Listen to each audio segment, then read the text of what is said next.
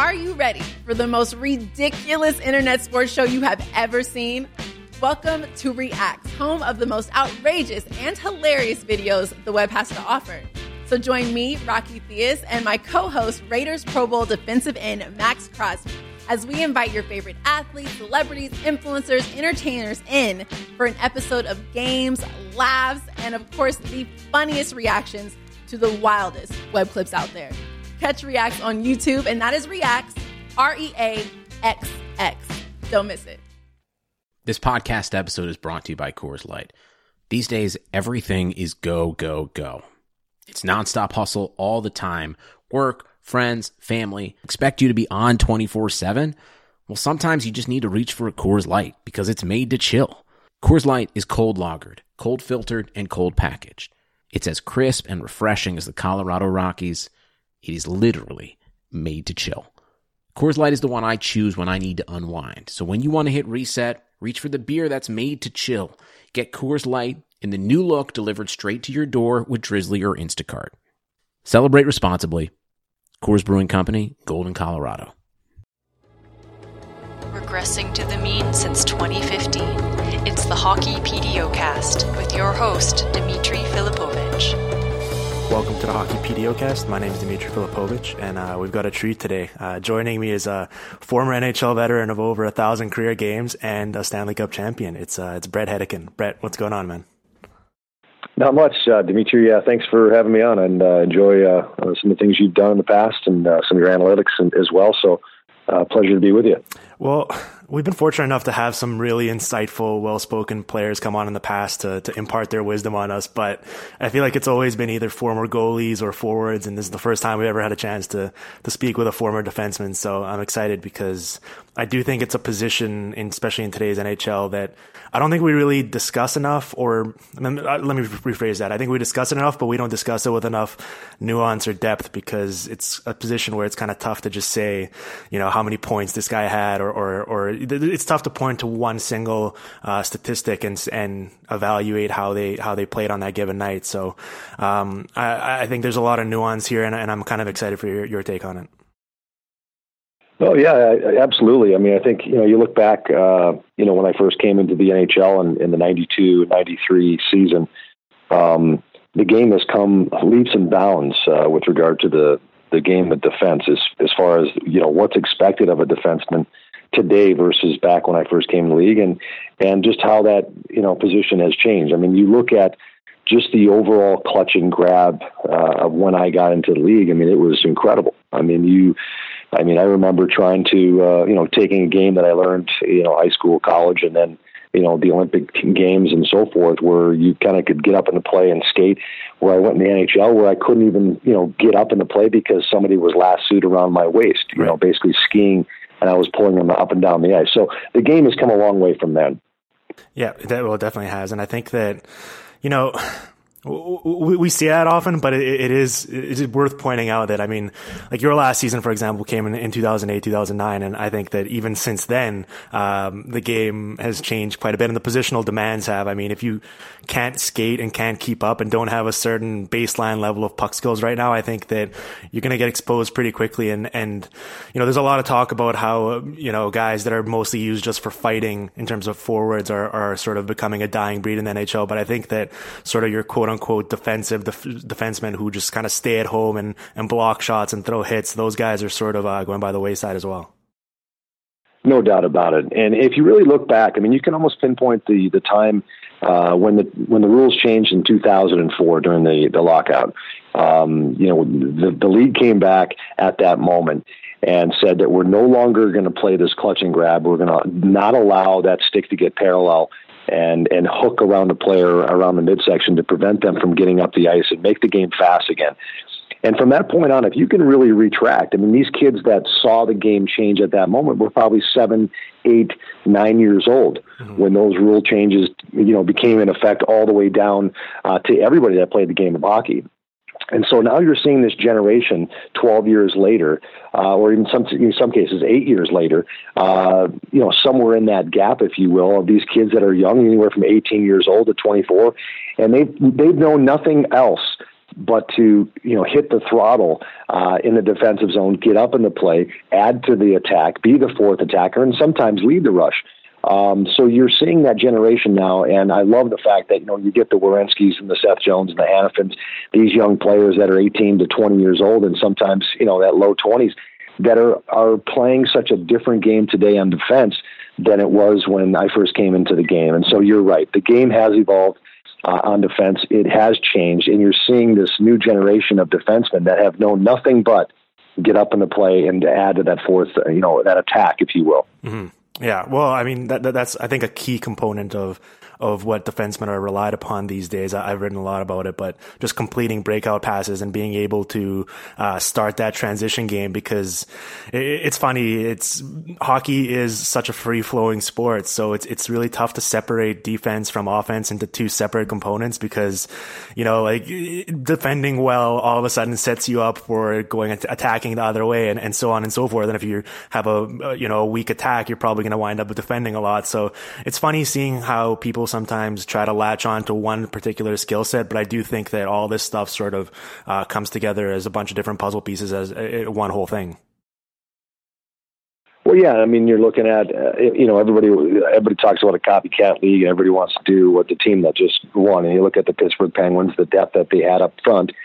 They had great goaltending, no doubt about it, but they also had defense that were real agile and mobile and could get back there and move the puck rapidly. And I think, it's not so much a copycat league. I mean, for me, I'm in agreement with you on the fact that you have to have defensemen all that are mobile. You can't really have that defensive defenseman, in my view, anymore. I think all 6 defensemen that are on your team are capable of being physical, are capable of blocking shots, doing the defensive work, if you will. But you need those 6 defensemen to also be able to be mobile back there and to continue to work on thinking the game better, moving the puck more crisply, and getting up and activating into the play. Those are the things that I think, are paramount for any team that wants to compete for a Stanley Cup in today's game and beyond, because if you don't have defensemen that can do that, you are behind big time when it comes to wanting to compete today in today's NHL. Yeah, you're just going to be chasing the game constantly. I try to wonder, what is a defensive defenseman in 2016? Is it like a guy like Marc-Edouard Vlasic, for example? Yeah, I mean, he would be considered a defensive defenseman, but as you can see, he's nowhere near a defensive defenseman, but because he can get up in the play, he can play on that second power play unit. He also can activate in the offensive zone, but he's there to shut down the other team's top lines. And why is because he thinks the game quick enough and he's mobile enough to be able to skate with top players around the league. And so, yeah, I guess he's, in quotes, a defensive defenseman, but not at all. I think he's really the prototypical defenseman that any team in the league would want, not only one player like Marc-Edouard Vlasic, but maybe 2, 3, and sometimes 4. Would be nice to have guys like that, but they're hard to find. Yeah, he seems to be able to kind of just do a little bit of everything.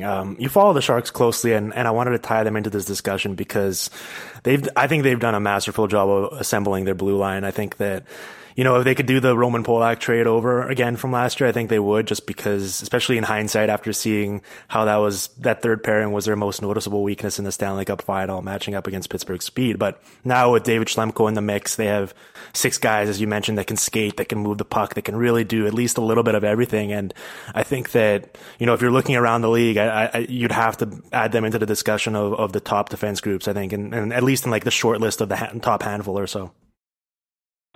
Oh, no doubt about it. And, Dylan DeMello hasn't even gotten in the lineup right now, and they haven't been able to slide him in there. Paul Martin has, gotten a little bit older, and I think, there might be an opportunity for Dylan DeMello to get into the lineup once in a while to give maybe Paul Martin a rest. But you're right. I mean, if you look at really the pinnacle of Brent Burns being the guy that can do just about anything on offense and defense, and he's hard to play against defensively, but what he can do offensively is incredible. You really build it around him, and Vlasic and Braun is really a shutdown pair. And you mentioned Schlemko, who has been really a guy that I've been really impressed with this year, playing with Brendan Dillon, who really worked, coming off a short summer playing in the Stanley Cup Finals, getting that experience of playing in some big moments, I think only helped him be a better player, and then realize what he needed to work on. And really, he spent the summer working on his skating ability, getting faster and leaner. And boy, it's been noticeable. That pair of Dylan and Schlemko has really played tremendous this season for Pete DeBoer's Sharks. And I think when you have, again, as you mentioned, 6 defensemen like this that can all be mobile and move the puck, when they are on their game, they're a very difficult team to beat. And you're seeing that on this road trip so far. Obviously dropped one to Carolina last night, but the first 3 games beating, obviously Tampa Bay in Tampa on a Saturday, beating the Washington Capitals, and then obviously the Florida Panthers as well. So they'll have a tough task tomorrow against the Blues, but nonetheless, when that 6th defense plays the way they're capable of, very difficult team to beat. Yeah, I mean, one thing I'd love to pick Doug Wilson's mind about, or maybe it's a group effort between Doug Wilson and Coach Pete DeBoer, where it seems like they've prioritized a certain type of player at that position, but then also just the way they play. I've noticed that, all 6 defensemen are very aggressive in terms of not letting opposing attackers just waltz into their offensive zone with the puck, especially with complete possession. And that, Marc-Edouard Vlasic's one of the best in the league at doing that, but it's really trickled down to the rest of the guys. And I'm sure it has a little bit of Pete DeBoer is doing as well in terms of just like tactics they're preaching, because there are good skating defensemen around the rest of the league that are more willing to sag back and just kind of have a shell around their goalie as opposed to actually aggressively defending their blue line. Oh, no doubt. I mean, Pete DeBoer is so adamant about that. Is just attack the puck. I don't care where you are in any area of the rink.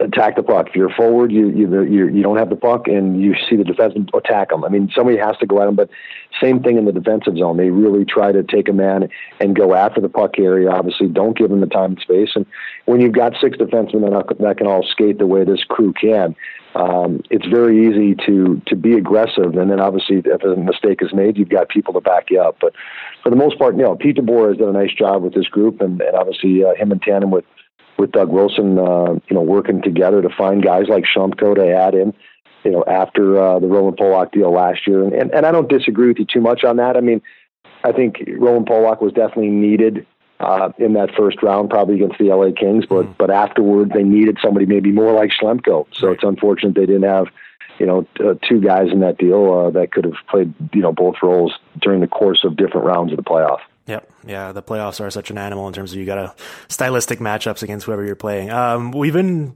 talking about the Sharks blue line for a while, and we haven't even really mentioned Brent Burns, and I think we'd be remiss to have this discussion without spending some time on him. So just what's it like watching a force of nature like Brent Burns up close on a nightly basis? Well, you just see things that he does that I don't see any other guy in the league do. I mean, he really, the way he shoots the puck, and it doesn't take much. It's a wrist shot that he gets the puck off the wall, and he can pull it to the inside down the wall, or he can fake that and go, a little backhand move, then back down the wall and create offense, driving down the boards. But then you can see him block a shot like he did in Florida the other night and just basically take it all the way in and score a goal. I mean, he just does so many different things and has so many weapons that it's been just so fun to watch. Now, defensively, people were hard on him, over the last few years. But he really last year, came leaps and bounds in his defensive zone. And, maybe early in this year got off the rails a little bit, but boy, he settled back down. And when he settles back into his game defensively, everything just seems to happen for him offensively. And you're seeing that, again, take over again this season for Brent Burns. Yeah, I mean, just last night against the Hurricanes, there was a play in the first period, I think, where he took a pass from Paul Martin in his own zone, and you could just see the Hurricanes defense kind of relax a little bit just because they're used to defensemen kind of slowing down there and regrouping and letting their skaters change. But instead, he just saw an opening and he just skated right up the middle and got a breakaway and drew a penalty on it. So he just, he has the physical tools, but also the mind to just try things that no other defenseman really try to do out there. And you mentioned how much he's shooting the puck. We haven't really seen this kind of volume from a defenseman since I think like Bobby Orr in the 70s or Ray Bourque in the mid 90s. And I think that's two pretty good names to be associated with. Well, no doubt. And I know exactly the play you're talking about there where he went up the middle, obviously. And you're right. He just does things that a lot of defensemen aren't expecting a defenseman to do. And he's willing to give it a shot because he really has no boundaries. I mean, he really doesn't. And that's what's been so fun to watch Brent Burns on a nightly basis. But you're right, the volume of shots right now, leading the league in shots as a defenseman. The last, I think last year he was right up there as well, and this year leading the league. So that's just incredible the way he is able to get, and even everybody knows going into the game, take the shot away from Brent Burns. Don't let him get the puck. But he still finds ways of, navigating that puck to the net and a very difficult shot to stop if you're a goaltender through traffic with the velocity that he gets on it from the point. Yeah, and especially with, if you have a guy like Joe Pavelski out there who's probably the best in the league at tipping pucks out of the air. So it's a whole other thing for opposing goalies to worry about. Oh, no doubt. I mean, Pavelski, incredible. I've never seen anybody tip the puck like this guy can do. And you're right, with Brent Burns firing it, you just got to get in that radius if you're Pavelski to create a pretty darn good scoring chance. Yeah. All right, Brett, a few quick hitting questions around the league before we let you go. I'm kind of curious, if obviously this is a tough question. I'm sure you loved all the teams you played on, but what was the best team you ever played on throughout your career?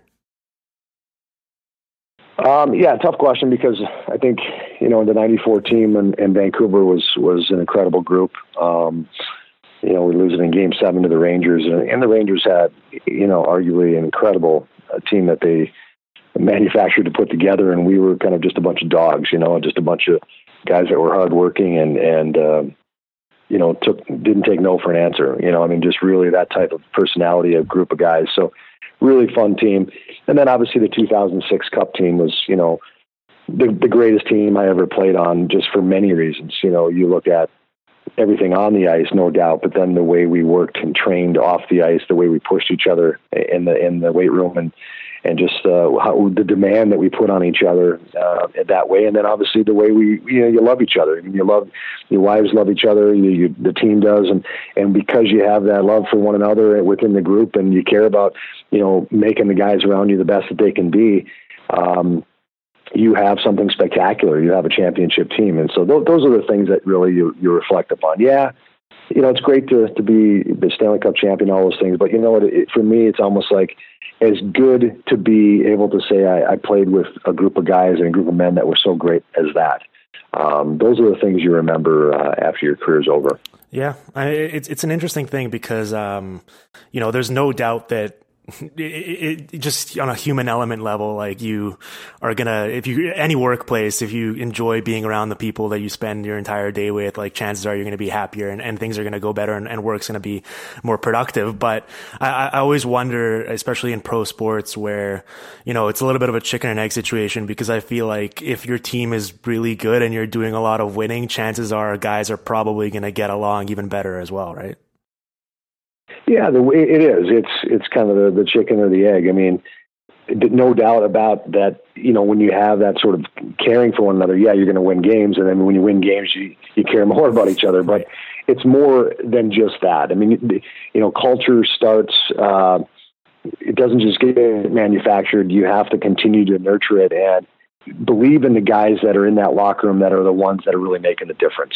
Of keeping that and gluing that team together. So the general manager and the coaching staff have to have their fingers on the pulse of that team and know the right guys to keep in that locker room, and then to add to them as you start to get closer and closer to, potentially winning a Stanley Cup. But it all starts with that culture internally.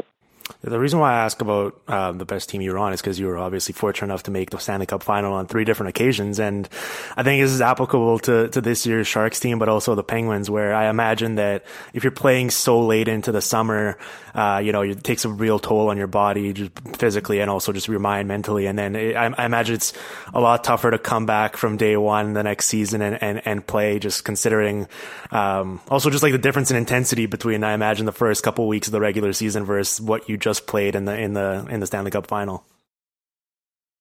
No, absolutely. I think all the teams that go, deep in the playoffs have a tough time of, first of all, letting their mind get away from the game of hockey for a few months and allowing it to rest. I mean, that's the biggest thing. The physical rest is something that you can recover pretty quickly. As a matter of fact, a lot of guys probably don't like to take a lot of time off. At least I didn't like to take too much time off physically. But it's that mental grind is what really catches up with you, where you really didn't have a chance to forget about the game of hockey, get the mind back up, wrapped around, an 82-game regular season schedule. and then going on a journey in the Stanley Cup playoffs. So I think, all these players having, particularly San Jose and Pittsburgh, playing in the Stanley Cup, and a lot of those players having to play in the World Cup and not really having a real normal training camp really threw things off, I think, for a lot of guys this year. And so, a slow start for Pittsburgh, and then they got ramped up. And I think, San Jose had a slow start as well, and then now obviously kind of playing more of their style on more nightly basis than they did at the start. So very difficult to do. It's that mental grind that it's so hard to try to fight through. But I think these players are kind of back in the mix now. Yeah, that makes sense. You played for a number of different teams and a number of different coaches. And one thing I'm curious about is sort of the staying power and longevity for a coach in today's league, because we often see that a lot of these coaches are around for a couple of years and then the team starts losing and the GM is quick to replace them and try to restart things with a new coach. And one guy who's sort of had an interesting time towards the end of his tenures in various stops has been Peter Laviolette, who you played under for a number of good years in Carolina. What are your thoughts on that in general, in terms of whether like a coach's personality can sort of lend itself to wearing down players eventually if you just kind of keep going with the same message and don't really change your style? Because we've heard of a guy like Ken Hitchcock, for example, who earlier in his career was sort of like that, but then now in St. Louis has really kind of become more relaxed and realize that it is a players' league and the guys are younger, so you just sort of need to treat them differently. I think, Peter, when, he first got to Carolina, he had a different personality that I didn't think was really conducive to, listening to players. And I think it didn't go well his first few months with Carolina. But then after the lockout and being around us over the course of that time, seeing the type of people we were and how serious we were about our job, I think he then changed. I mean, I thought he really recognized that we were professionals, that we weren't people that really needed to be poked and prodded to work harder or do this and do that. It was more about how can I gather these guys together to make them believe that they're great people and a great team.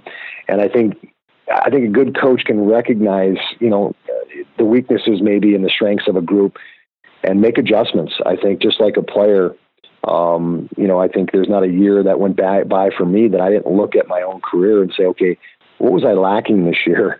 What do I need to improve on? And then go take my time in the summer to work on those things. And that's what allowed me to play over 1,000 games. I think coaches have to take that same mentality in the fact that they can't sit there and allow themselves to think that they know it all. Mm-hmm. And I think that's where a coach will get into some trouble, is to think they have all the answers. They don't want to lean on anybody around them. And therefore they kind of alienate themselves. And in consequence, they get an attitude that is almost somebody that is not healthy. Ultimately you have to be able to lean on the people around you to make them and empower them to be great.